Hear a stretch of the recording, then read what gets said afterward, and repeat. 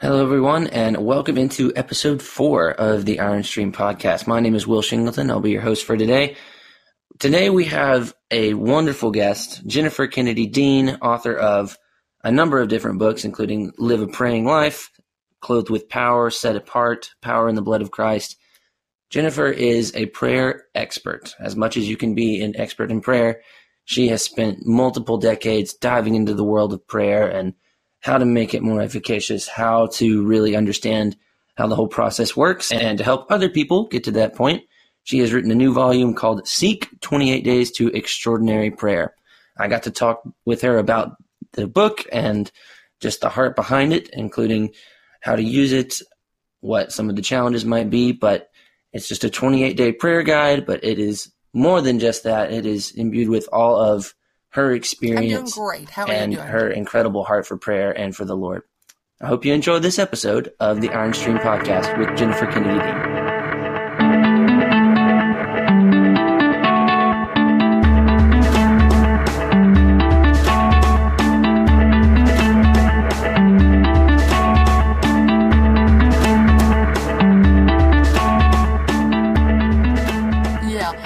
My mom was I say it this way, my mom was a prayer warrior before prayer warriors were cool.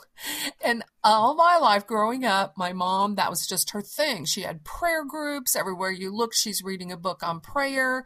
So that was so defining of who she was and how she lived her life.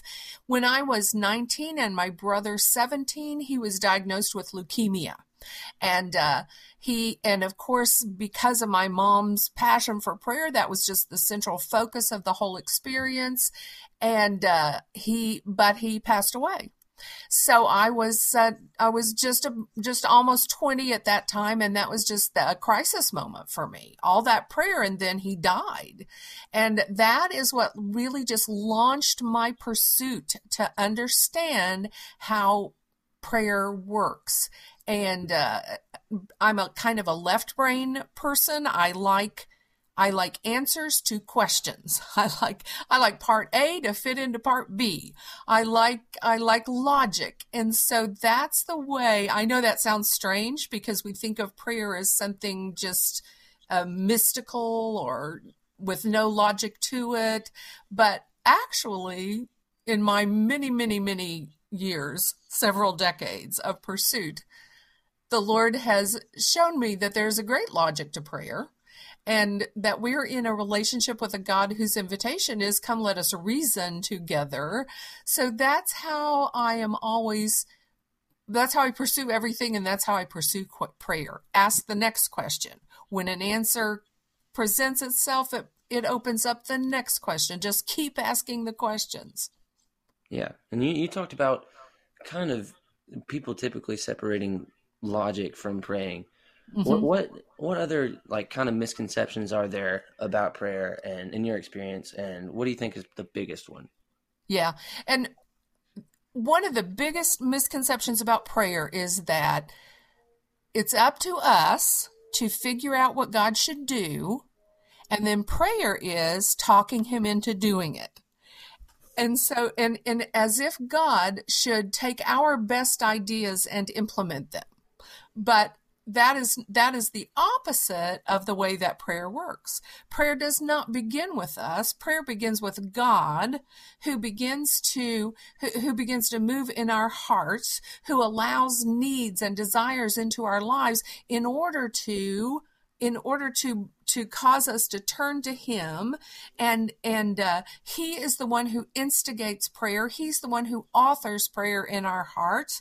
And when we allow him to be the one who is leading us in prayer rather than us trying to lead God to our conclusion, then prayer takes on a whole different complexion, a whole different tenor in our lives. And so early in my pursuit, I was about 20 years old, as I said, when God really just got hold of me and I began this pursuit that has lasted all these decades. One of the first things the Lord began to surface in my thoughts: you don't have a prayer life, you live a praying life. So that changed the paradigm for me. That changed the way I looked at prayer from then on. A prayer life goes like this. I have a home life, I have a work life, I have a leisure life, I have a prayer life. It's part of what your life, it's something that you do, it's an activity in which you engage. But a praying life is acknowledging that the living and present tense right now Jesus has made you his home. He lives in you, and he is instigating and authoring prayer in your heart, in your mind, in your understanding all the time. And prayer is sometimes said in sentences, but sometimes is just rising from your heart in a way that God understands. So all the time, not sometimes, all the time, your heart is praying. Yeah. And then kind of out of that, I think, is one of the biggest things that people struggle with, along with just the heart and behind it, is if God, the God that we're praying to, if he is sovereign, why is there such a need for that prayer conversation to take place? Is that something that you've wrestled with over the years? Yes, that is question number one. If God is sovereign, what does prayer do? And in my study, Live a Praying Life, that is the central focus of what we looked at the entire scripture about. So let me just give you a thumbnail sketch. But prayer does not give God a new idea. When you pray, God does not say, "Oh my, what a good idea. Let me give that some thought." Prayer doesn't give God a new idea. Prayer doesn't make God want something he didn't want before. He doesn't listen to your articulate argument and go, "Okay, you're right." So, and when I say that, you know that. But what does prayer do? God has ordained prayer. He's the one who made prayer up. He's the one who put prayer into the equation. And prayer is a force that reaches into the spiritual realm, grabs hold of the power and provision of God, moves it through what the scripture calls the gap, and brings it into the circumstances of earth. Prayer is a cooperative effort with God, and it's amazing that God has set it up that way, because it would have been more efficient, it seems, if he worked around us instead of through us. But that's how much he loves us. He wants a dynamic relationship that matters, and so he calls us to prayer. And Jesus, when his disciples asked him to teach them to pray, the implied end of that request would be, "Like you pray." They already knew a whole lot of words that they could say and package between "Dear God" and "Amen," but they wanted to pray like Jesus prayed, because they saw that there was a connection between the way he lived and the way he prayed. Teach us to pray like you pray. And so when Jesus gave the answer, when he gave what we call the Lord's Prayer or the model prayer, an outline, of index prayers, he was saying, "Okay, here's how I pray." And he says, "I pray, let your will that's done in heaven be done on earth." Now, if God were going to do his specific and intervening will on earth apart from prayer, then Jesus had a throwaway line. But the entirety of Scripture, and Live a Praying Life digs into every detail, the entirety of Scripture shows us that God has designed prayer so that we are in a cooperative relationship with him, and that prayer is moving his power and provision into the circumstances of earth. Hey guys, just wanted to take a second to remind you that the book that we're talking about today is Seek by Jennifer Kennedy Dean, 28 Days to Extraordinary Prayer. Now, if you're looking for a book to go through with your Bible study, your congregation, your family, and your marriage, with your kids, whatever, even by yourself, it really doesn't get much better than Seek. Jennifer is an absolute expert in prayer. This is written with a ton of experience in mind in that area, and I think you would get a lot out of it. I've been going through it the first few days myself and have really enjoyed it. So look for Seek wherever books are sold, and we hope you enjoy the rest of the episode.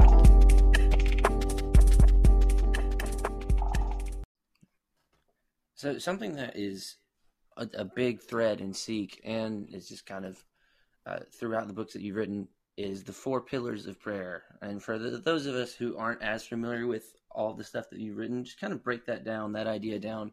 What are the 4 pillars of prayer? What do they mean, and why are they important? Yeah. So SEEK is an acronym for surrender, exalt, expose, knock. The first key to prayer is to learn the power of surrender, because a lot of times we think of prayer, we act as if prayer is us trying to convince God. But really, as when we come to the understanding that God knows what he's doing, his intentions are only good, his plan for you is more than you could ask or even imagine, and we are able to surrender to his power, surrender to his plan, surrender to his love, then that sets the stage for powerful prayer. That sets the stage for prayer becoming the release of burden, the peaceful place that God intends for it to be. As long as we think that we're trying to talk God into something, then prayer is never a release of burden, because we always would leave a time of prayer saying, well, did I make the right argument? Did I get through? Was there a better way to say it? And as long as we think that we have to think up what God should do and then talk him into it, then prayer never becomes what God intends for it to be. So the first place to go is surrender. And in surrender, that's where you find peace. And when you recognize who God is and how he works in your life, surrender is the natural outcome. The second pillar is exalt, praising God, putting your focus on who God is, letting that fill your frame. It's it's all about perspective. When the greatness of God and the power of God and the love of God, that's what fills the frame, then everything else takes on its proper perspective. So we praise God not because he needs it, but because we need it. Because there's a great power in praise that it's hard to explain, and it just has to be experienced. There is something that happens when we just focus our hearts on God, and when we just settle ourselves in praise. And also, sometimes we think of praise as a one-way street. Like, I praise God, he doesn't praise me. And that's certainly true. But first of all, when we praise him, it's because he is stirring that in us. And when we praise him and adore him and worship him, then that he does not stay aloof from that.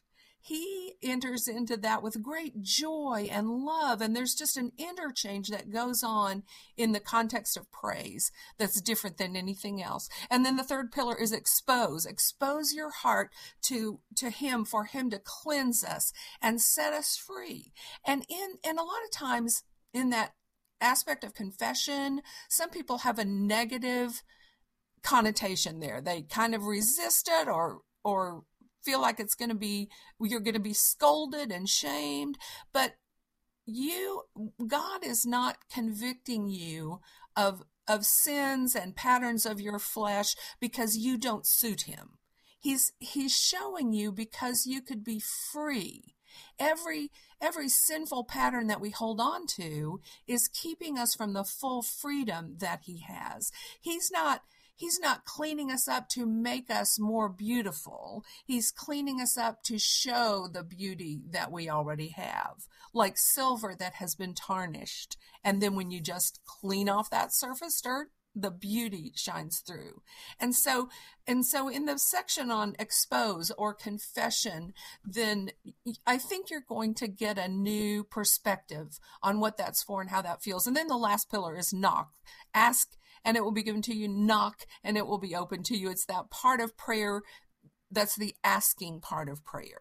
And it's important, but it's not the whole thing. And sometimes that's what we limit prayer to, is getting stuff from God. But when we understand how the asking part works, then we begin to see the hand of God working in our lives all the time. So surrender, exalt, expose, knock. Gotcha. I was taking notes, I promise. Okay. So let's talk about Seek specifically for just a second. After you've written all these books about prayer, I'm curious to know what was your idea in writing this work specifically, and what was your intended purpose? Yeah. So in Seek, it's a little book. It's intended to be to fit into our busy lives, 28 days, and to just really soak yourself in all the aspects of prayer and really get them into our heart and our lives. And I just intentionally drew on my almost 40 years of writing on prayer, and I just kind of pulled and synthesized what I've been writing about for all these years and put it into daily, short but impactful daily ways to experience that aspect of prayer. And I had in mind it'll be a good tool just personally to go through, but also I had in mind that it would be easy to go through together as a congregation, as a prayer group, as a family. It's just set up to work well that way. And so I just feel like when you commit, you just go 28 days. I can do this for 28 days. That at the end of 28 days, you're going to be hooked and perhaps have some new insights and some new understanding about the aspects of prayer. Yeah. So if a congregation or a small group Bible study or whomever was about to go through Seek, what little nugget, what little bit of wisdom would you give them as they were about to begin to get the most out of it? To just commit that you're going to make this commitment. You're not for 28 days, and that it'll take you, I don't know, maybe 10 minutes to read each day. They're not long, but I hope they're meaningful. 10, maybe 15 minutes to read each day, and then to get back together and share with one another. This is one of the things over the years that amazes me also about prayer. When we pray together, there's an amazing thing that begins to happen, and you get, not only do you get your own God adventures and experiences, but you get everybody else's God adventures and experiences, and it just builds your faith and it adds to your understanding, and the way that different personality types respond to different concepts, it adds richness to your own experience. So I do really hope that this finds its way into being used by groups and people walking a walk together. Yeah, that's awesome. And yeah, I think it'd be a very useful tool, especially for people that want to develop their prayer lives and maybe don't want to and it's a short commitment, like you said. So committing to something for a couple of weeks is a lot easier for most people. It's more palatable than 6 That's months right. or whatever. That's right. So for those of you that don't know, Jennifer, in addition to being a very accomplished writer, is also the executive director of the Praying Life Foundation, which is something I want to know about, is how that all got started and how that kind of ties into all of your writing work. Yeah. Well, just the structure of the Praying Life Foundation is just the name of the ministry that supports the writing and the speaking. But years ago, here's how I began to get started. When I was in college and I was 20 years old, and I was telling you my experience that caused me to start just seeking and pursuing an understanding of prayer, then God just put me together to be a communicator. So when I would reach a concept that I went, aha, oh, I get that. That's not full for me until I've communicated it to somebody else and see them go, oh, aha, I get that. So that's just, as I was in my pursuit, then the Lord would open doors for me to share with other people. And when I was a junior in college, I started teaching a women's Sunday school class, a college women's Sunday school class, and it grew and adults started coming in. And from that, I got little speaking engagements. And then over over the years, I would speak, and then from that, I got writing assignments, and it just one thing fed another. And so then there came a time when it became a pretty full-time pursuit, and the Praying Life Foundation is the name of the ministry that undergirds and supports it. Gotcha. And so how has that platform allowed you to not just, get your ideas out to other people, but how have you seen yourself grow over the decades of growing that ministry and writing and just developing your relationship with the Lord? Yeah. Number one, you realize early on that you are entirely dependent on an anointing from the Holy Spirit to communicate anything. Even if you've got the words all nailed down, even if you've got it all laid out in logical form, unless the Holy Spirit is going to communicate it, it's just going to be a speech. And so the hunger to see God move makes you realize how completely dependent you are on him. And in the early days when I first began to speak, and people would say, okay, here's what our topic is, and we want you to come speak to us on this topic. Well, you can, research anything and put together a good speech and make a good speech. But I early realized there's a whole difference between a good speech and the passion of your heart. So early on, I narrowed it down to I speak on prayer. This is what I do. And so just that makes you pursue God daily, all the time. You know that you need to have that anointing. And then one of the great adventures I love and still do, I love to open the floor for live question and answer. I just love that. But over the years, that really helped me hone the message. I would realize from the questions and from the discussions, I need to explain this better. I need to understand this better. I need to come at it this way. And so so it's been years of not only pursuing my own relationship with Christ, but also listening and responding and understanding where the message needed to be beefed up. And then also to see that those things that God teaches, and he doesn't just teach them in theory, he teaches them in life. And then the understanding comes. Show and tell is how he does it. And all those things really work. You walk through the difficulties of life and you put in practice the things that God has taught you, and you go, they really work. And in 2005, I lost my husband to brain cancer. He was my full-time manager and partner with me in ministry. And people would say, well, how did everything you teach work out in there? And I was like, every single thing that God has taught me over the years is true. And it's true in the hardest time of life. And it's true when things aren't going the way you want them to go. And it's all true. It's all authentic. So you just continue. There's no end to the growing. There's no end to the learning. It's always an unfolding adventure.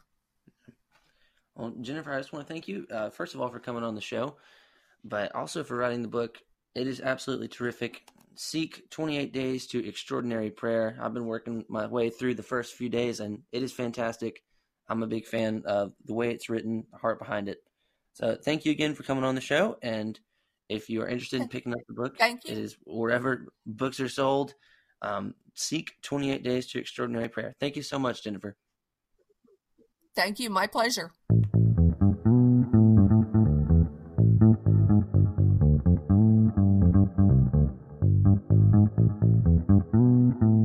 Hey guys, I hope you enjoyed our talk with Jennifer Kennedy Dean. I definitely did. It was really enlightening. I thought she did an excellent job of explaining her relationship with prayer from the logistics side. That was really, really interesting to me, that she, like she said, is more of a left-brained person. I'm not. So being more right-brained, hearing that from her, I thought was really cool. Just that she approaches prayer from a more logical perspective, question and answer type deal. And that's something she struggled with. But as she continued to develop her relationship with the Lord, eventually came to the point where that was a strength for her. And I just thought that was really cool, that no matter the personality, no matter the type of person that is conversing with the Lord and developing that relationship, he is going to work with them to the point that the prayer life can mold more into a praying life, like Jennifer said, where prayer is just a part of your everyday existence as opposed to something that you fit into a box on a day-to-day basis. I also thought it was really cool to hear more of her story and just how she came to the point that prayer was so necessary in her life to try and study and try and develop that relationship more and more. And the difficult times, the adverse things that she had to encounter and overcome, and how prayer helped her through those. I thought all of that was really interesting, and a lot of that makes it into Seek, which I would highly recommend to anybody wanting to better develop their relationship with the Lord, to increase the efficacy of their prayer life. I think Seek is an absolutely fantastic book to try and do that. Now, we do have an episode 5 coming down the pipeline of the Iron Stream podcast. The next episode is going to be on Anxiety Interrupted by Rachel Dembski, dealing with God's response to our anxieties, questions, doubts, and fears. We're really excited about that one. It's going to be a little bit different than a lot of the ones that we've studied so far. We've done some pretty weighty topics. We had an episode about foster care, one about prayer this week, and now we're going to tackle anxiety, depression, all that kind of stuff, and how the Lord can develop our relationship with Him and how He can heal our hearts through all of those different adverse circumstances. Thank you guys so much for listening to this episode and all the other episodes of the Iron Stream podcast. If you would please, when you listen to an episode, leave us a review, especially on iTunes, just because that is how people find us and people get to know us a little bit better, and leave us a rating. Both of those would be greatly appreciated, and we look forward to seeing you next time on the Iron Stream podcast.